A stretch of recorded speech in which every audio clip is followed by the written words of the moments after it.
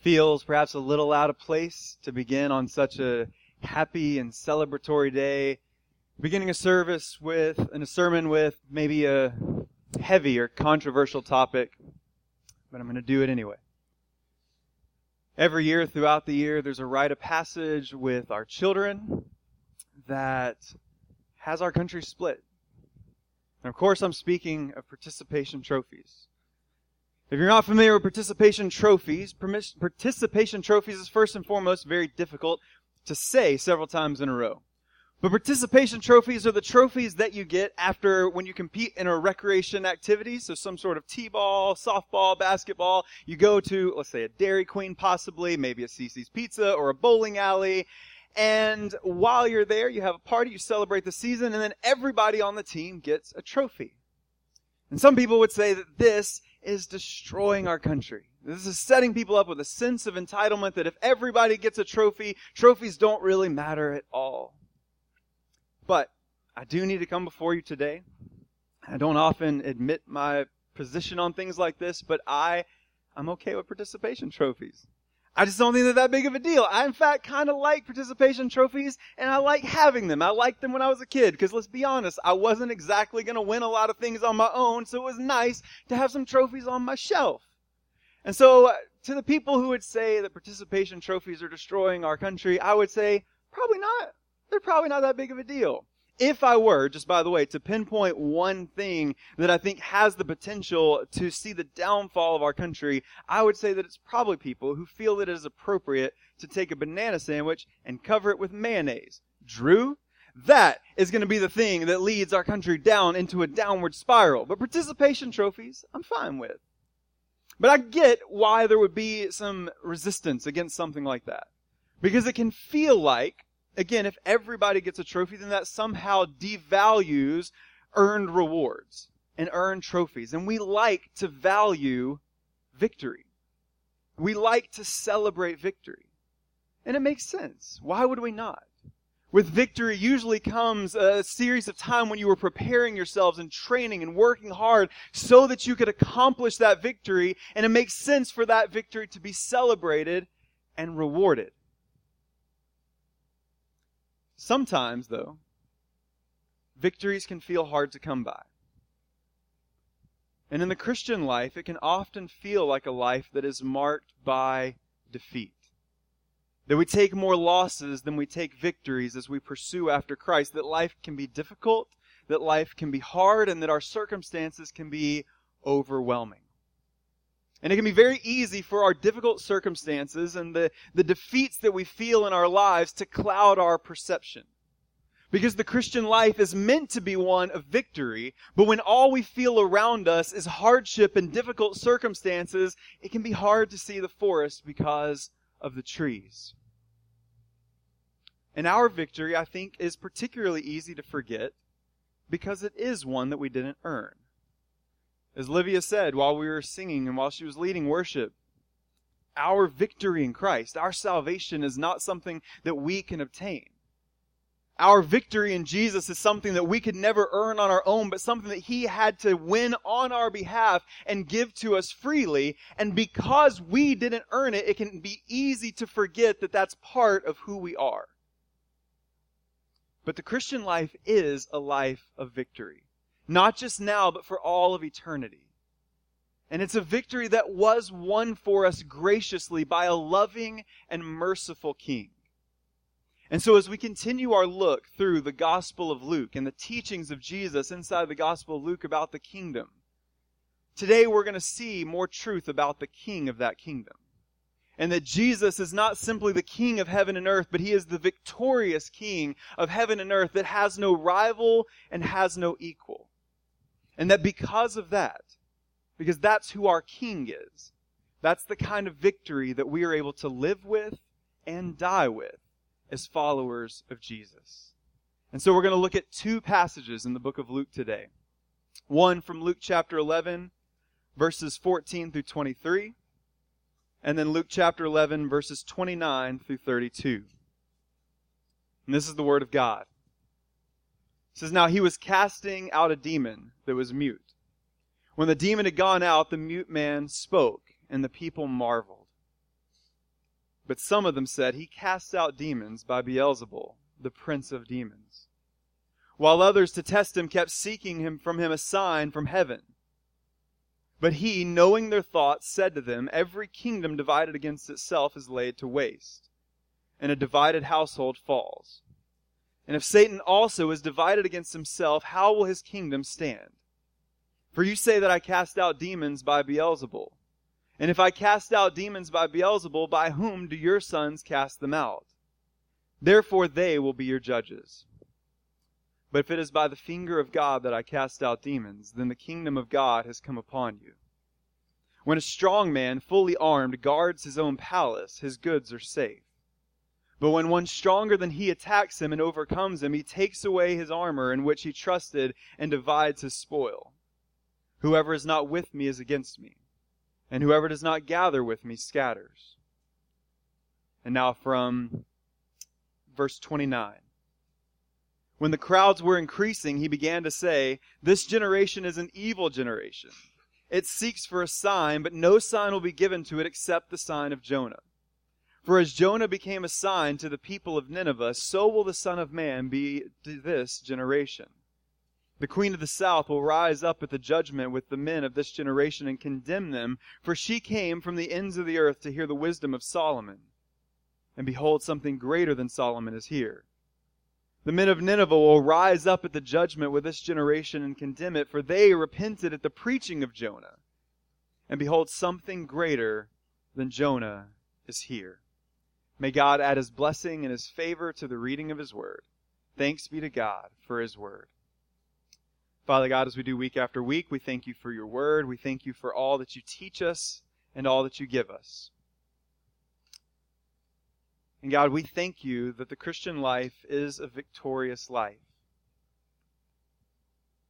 That even though trusting in Jesus and following Jesus doesn't make our way easier, we know that we have been promised and we have been given complete and total victory over our enemy, over death, over sin, and over shame. And so today, as we look at the victory that Jesus accomplished through His life, death, and resurrection, God, we just pray that we would all leave here today holding tight to the victory that He has given us. And then when our circumstances may seem overwhelming, when life may feel difficult, when we may feel like we encounter more defeat than victory, help us to remember that our ultimate victory has already been won. And so because of that, we can have joy and peace in all circumstances, knowing that one day we'll receive our reward in full. So, Father, speak to us as we look through your word. And we ask all these things in Jesus' name. Amen.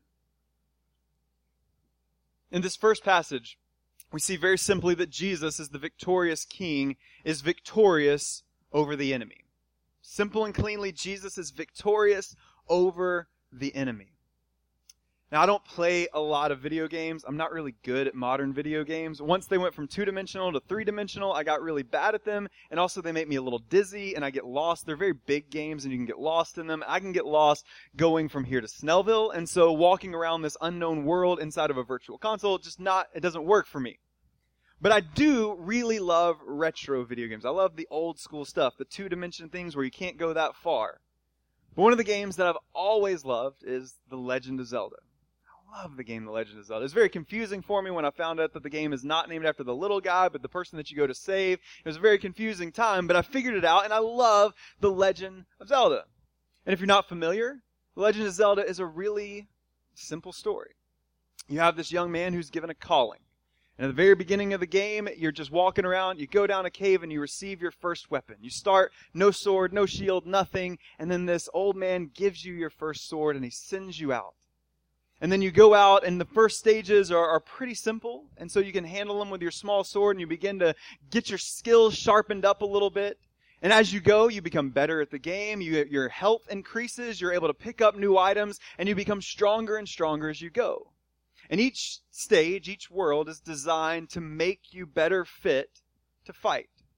And then at the very end, once you have all your skills and all your health and all your tools and all your weapons, then you're ready to go and fight Ganon, which is a great big bad name, right? Ganon just sounds like someone who's after you. And so then you're prepared and ready after an entire time of sharpening your skills and preparing yourselves. You're able to go and to fight the ultimate enemy.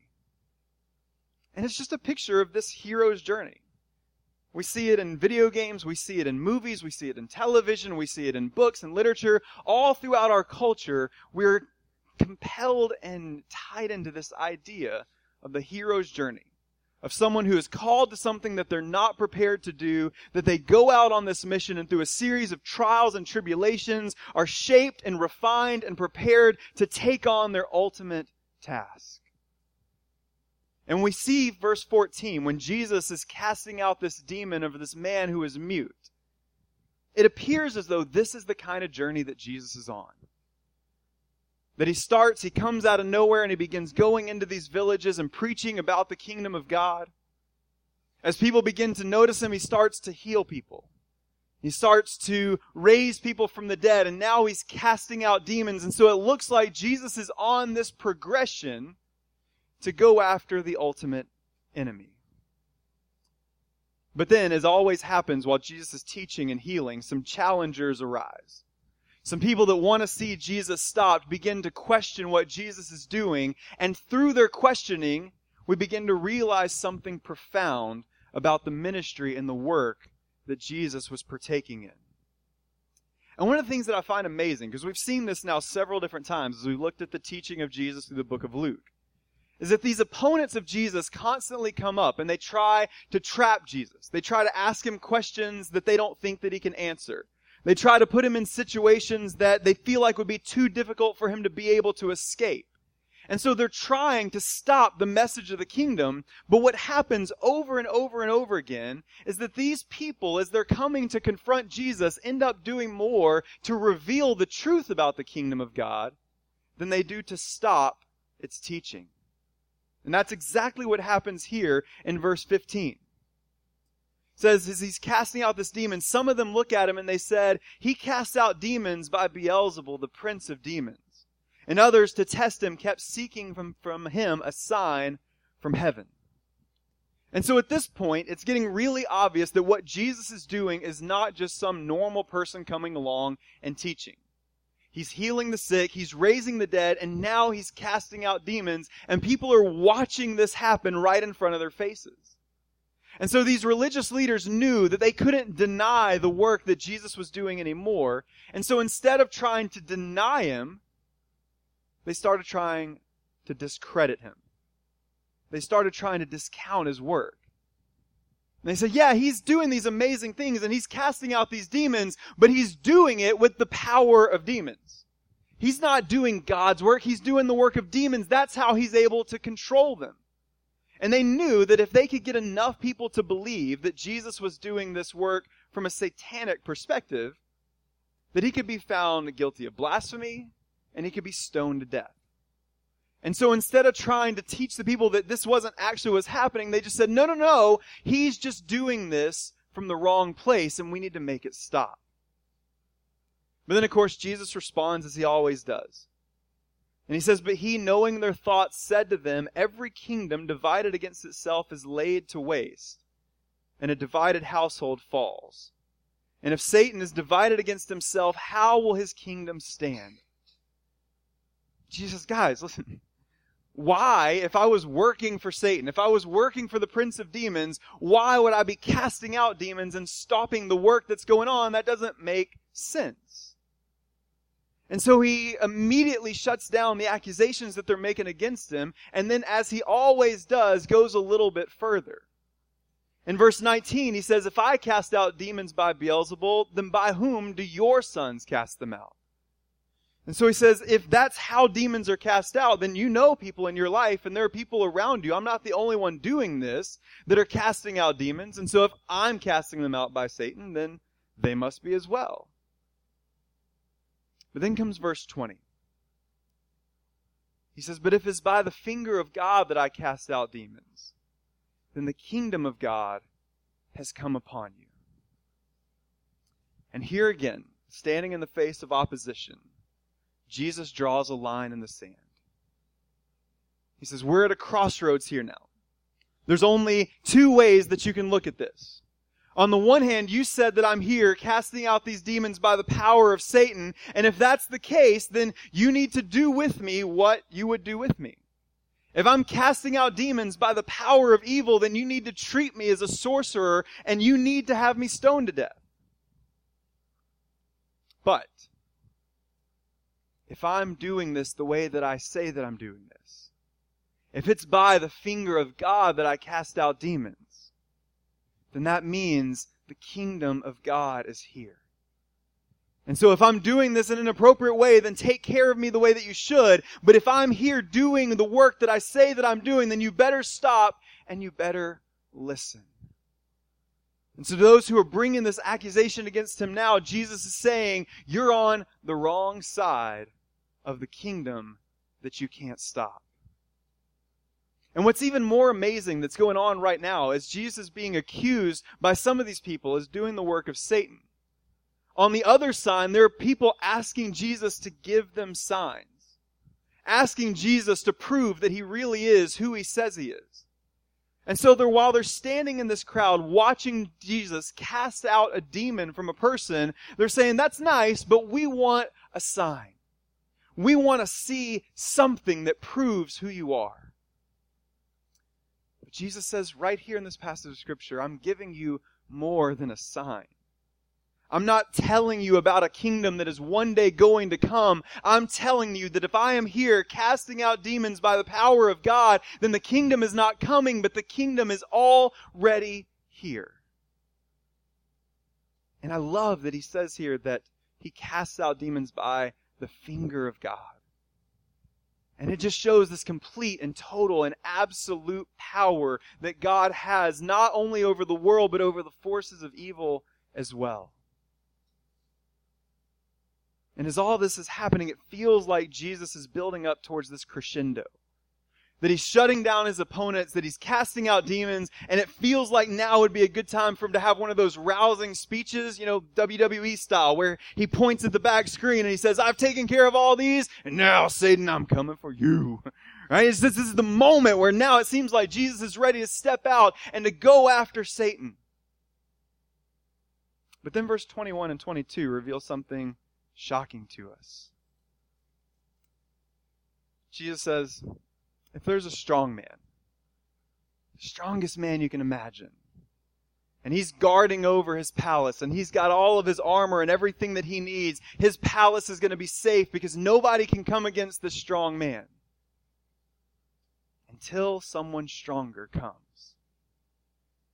Jesus says when someone stronger than the strong man comes, he takes his armor away that he relied on, and he takes him and he binds him up, is what Matthew teaches us, and that he takes all of his spoils, that he takes everything that he has from him.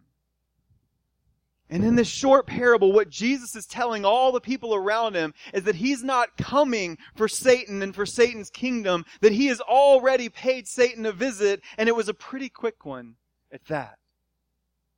Jesus is saying here that I have already marched into Satan's kingdom. I've already marched in to the strong man who is the king of this earth, and I've taken everything from him because he's no match for me at all. In Luke chapter 10, when Jesus sends the disciples out to teach about the kingdom of God, when they return back, Jesus says, I saw Satan fall like lightning from heaven. And he's telling them that when the gospel of the kingdom goes out, that the kingdom of hell fell so fast that it was faster than lightning falling from heaven. That Satan and the principalities of evil and the kingdom of hell could not stand against the power of the gospel, that it had no shot at all. The kingdom that reigned from the fall till the birth of Christ now was not able to stand in the presence of the one true king. For Jesus' kingdom to rise, another one had to fall. And here, in the midst of all of these accusers and opponents, the King of heaven proved that he had no equal. Jesus said, I'm not coming to one day conquer the enemy, but I have already conquered the enemy. The gospel of the kingdom has erased the powers of hell that you people have released into the world through your sin. Just my presence here has already taken everything that Satan had and removed it from him, and he has nothing left because I am here. And then he says, whoever is not with me is against me, and whoever does not gather with me scatters. Jesus says, here's the line. The kingdom of God has come into the world. The King of heaven is here, and you're either with me or you're not. That as you cast these accusations against me, you're not aligning yourself simply against me, but you are aligning yourself on the side that has already lost. And there's the invitation there to come and to trust in Christ and to receive that victory. And Jesus gives us that same line. He gives us that same option there. He gives us that same command saying, whoever is not with me is against me. And it should be our desire, because we like winning, it should be our desire to be on the side of the King of Kings and Lord of Lords, who won the ultimate victory over sin and Satan. Not only through his death and resurrection, but even through his life and his teaching as he brings the kingdom of God into the world. And so we see that Jesus is victorious over the enemy. And then in the next passage, beginning in verse 29, we see that Jesus is victorious over death. Calling your own shot. As long as there have been sports, calling your own shot, I think, has been the most baller move that you could possibly make. Right? And when we think about it, we think about Babe Ruth. Babe Ruth has the legend around him is that he pointed to a spot in the outfield and that he hit a home run in that exact same place. And that's pretty impressive, but baseball bores me, so I don't really care about that one. I love basketball because basketball is exciting and scores a lot of points, and people don't just stand around in a field all day. And so for me, when I think about people calling their shots, I think about Larry Bird. And I love hearing stories about Larry Bird, because there is a level of arrogance that Larry Bird played with that maybe has been unrivaled and unmatched throughout the history of sports. And I was listening to an interview with John Stockton, who played for the Utah Jazz a couple days ago.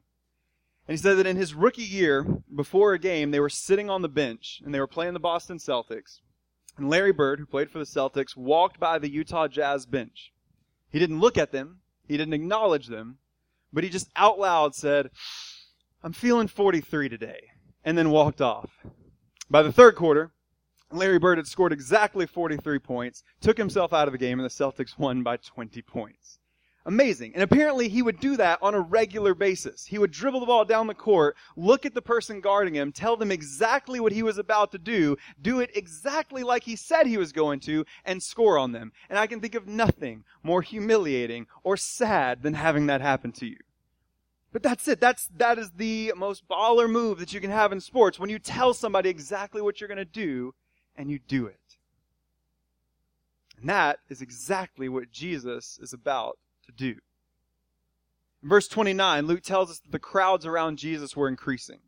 And we've seen this the last few times when we've looked at the teaching of Jesus. The longer this goes on, the more and more the crowds begin to increase, and it makes sense.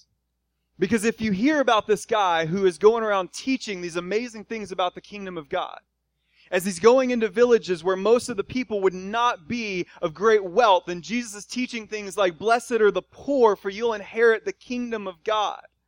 And blessed are you when you mourn and when you struggle. The people who were mourning and struggling and poor and oppressed would hear this message, and they would want to be close to Jesus. They would hear about this man who was healing the sick and raising the dead, and if you were sick, you would want to find your way to this man. Or, if you just wanted to get an insight into what this looked like, it had to have piqued your interest. And so people would come from all over to see Jesus and to hear Jesus and to be a part of what was going on. They wanted to be a part of the movement. They wanted to see the show. And some of them wanted a sign. Because we saw very early on in this series, this was a time when people were expecting God to do something. They were ready for the kingdom of God to come into the world, and they were looking to all different prophets and would-be messiahs. And so now they hear about this Jesus of Nazareth, and they say, maybe he's the one. Maybe he's going to give us a sign for when the kingdom of God comes into the world.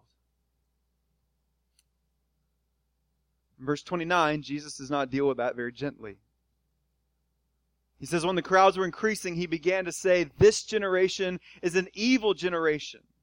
It seeks for a sign, but no sign will be given to it except for the sign of Jonah."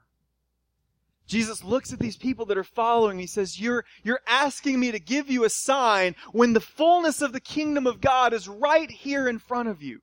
You're looking for something beyond me, and there is nothing greater than me. Everything that you've looked for, everything that you've longed for, everything that you hoped for is here. And then he begins to talk about some Old Testament references. And he says, the queen of the south will rise up at the judgment with the men of this generation and condemn them, for she came from the ends of the earth to hear the wisdom of Solomon. And behold, something greater than Solomon is here. And then in verse 32, he says, the men of Nineveh will rise up at the judgment with this generation and condemn it, for they repented at the preaching of Jonah, and behold, something greater than Jonah is here. Jesus says, this queen of the south came to look for Solomon.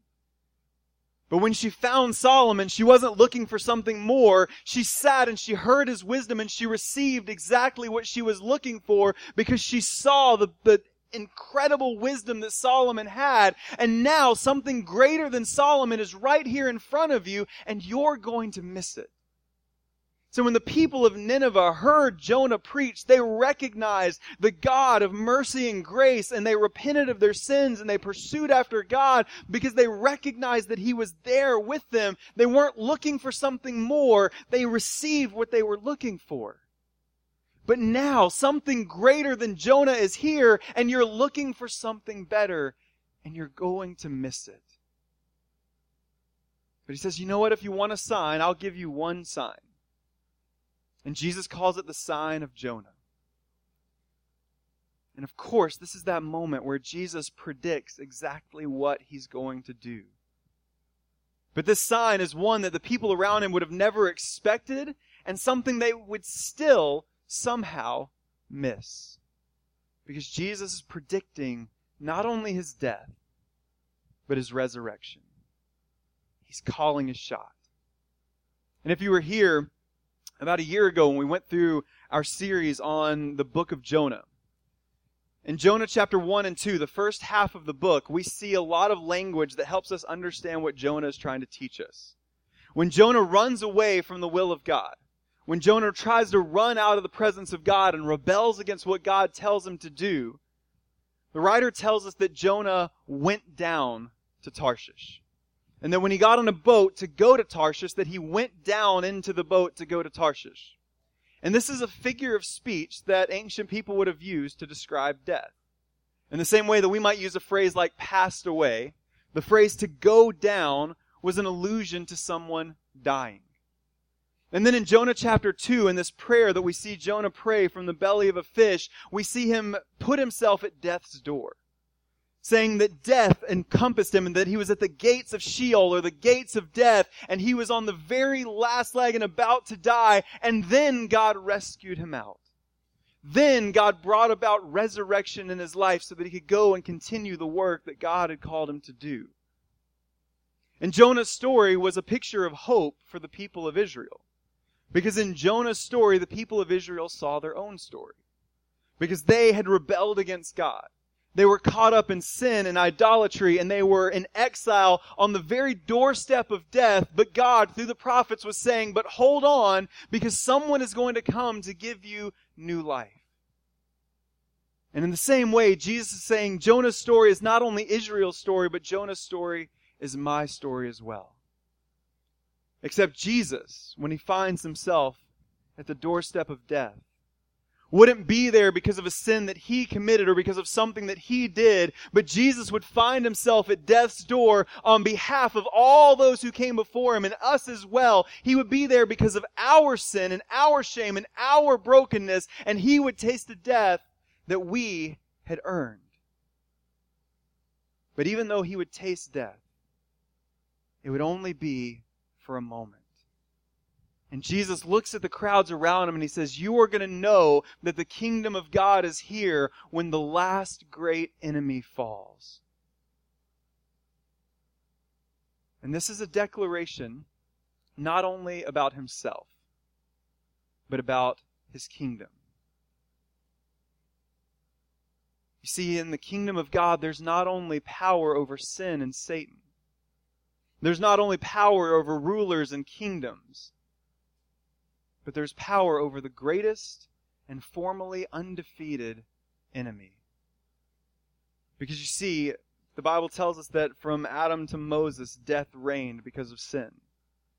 The death was the enemy that had never been defeated, that everyone, no matter how great or how poor, would one day find their end in the hands of the greatest enemy that humanity could ever have. And now Jesus is saying there's going to come a time when I fall to that enemy, but it will only be for a moment, and you will know that the kingdom is here because death will release its grip, and the once undefeated enemy will find its ultimate defeat. And in that resurrection, Jesus not only won his own victory over death, but he shares it with all those who would trust in him. Paul says that if we are united with Christ in a death like his, that we'll also be united with him in a resurrection like his. And that's the ultimate hope of the Christian life. Because there are times when we face defeat and when we face hardship in this life. There are times when even though we may live and struggle and move our entire lives, that we will face death. But the Bible promises us that if we trust in Christ for salvation, then death is not the victor over us. But there is hope beyond death. Paul says that when we are absent from the body, that we are present with Christ. That because of salvation, that our spirits are made alive inside of us, and that our spirits will never taste death, that we will live eternally. But not only do we have this promise that our spirits will live forever with God, but we have this hope that one day Jesus is going to come back to earth. As our passage of Scripture that we read today said, that He who ascended into heaven will one day come back in the exact same way. And this time He will bring heaven to earth and bring resurrection and new life. And anyone who trusts in Christ will be made new and will be made whole. And there'll be no more sickness. There'll be no more pain. There'll be no more sorrows, there'll be no more defeat, and there'll be no more death. Because Jesus Christ, the victorious King, won that victory for us on the cross and in the empty tomb. And so if you're here and you've never trusted in Christ for salvation before, then know that that is the gospel. That's what we call the good news. That because of our sin, we took a defeat that we could never overcome. That there was nothing that we could do to escape our sin and escape our shame and escape the punishment that comes with that. But God loved the world so much that He gave Christ. And that God, being rich in mercy, when we were dead in our sins and trespasses, gave us Christ. And that through Christ we can be made alive. And as Jesus has taught us through this teaching on the kingdom of God, that it's not about who you are, it's not about what you can accomplish. It's not about how good you are or how bad you've been. It's not about how much money you have or what you're able to accomplish. It's not about what you look like or what you're able to afford. It's all about knowing and trusting Jesus Christ, who makes all things new. And so if you've never put your faith and hope in Christ before, then I would encourage you to talk with me or with any of our pastoral staff about what it means to trust in Christ. If you've never been through the waters of baptism, then let's talk about what it means to go through that beautiful symbol of being buried and raised to new life and to have that hope that comes in Jesus. If you're here and you belong to the King, if you've trusted in Christ for salvation, if you believe that Jesus is the resurrected Son of God and that you have been saved by His grace and mercy, then you have been given victory in Jesus. And this kind of victory, the knowledge of this victory, should change our lives, the way that we think, the way that we speak, the way that we act, the way that we live, and even the way that we die. And we see a picture of that.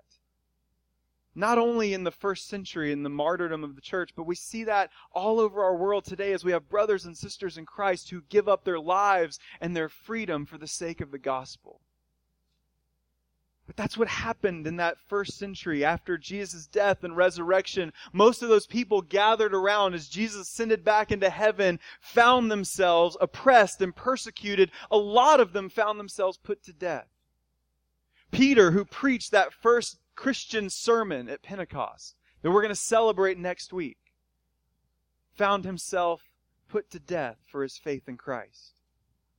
All the disciples, save one who was put into exile, found themselves killed for their faith in Jesus, and yet they were able to die well, knowing that the last weapon that these tyrants had against them was death, but Jesus had already conquered death.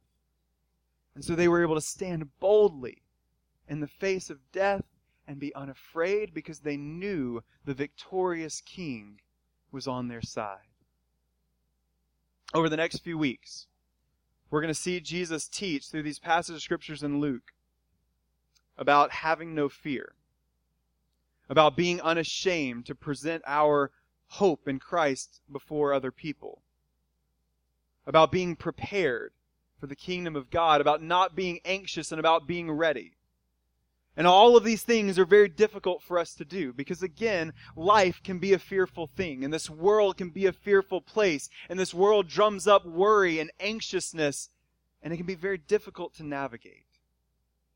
But with this foundation, knowing that Jesus is our victorious King, who has not only conquered our greatest enemy, who has not only conquered our sin and our shame, who will not only one day conquer all kingdoms and principalities, who has conquered death itself, we are able to rest on that hope and rest on that foundation and trust in these words and know that when Jesus tells us not to worry about tomorrow, that we don't have to worry about tomorrow because it's in the hands of the one who can handle it on our behalf. And so let's take this message of victory and over this next week meditate on it and think about it and thank God for it. And then over the next several weeks, as Jesus gives us these commands that seem very overwhelming and very difficult, let's keep the hope of the victory in Jesus on our hearts and on our minds and allow that to compel us into action, going out and doing what Christ has called us to do, to love God with all that we have and to love our neighbors as ourselves with boldness and with passion because we have victory in Jesus. Let's pray.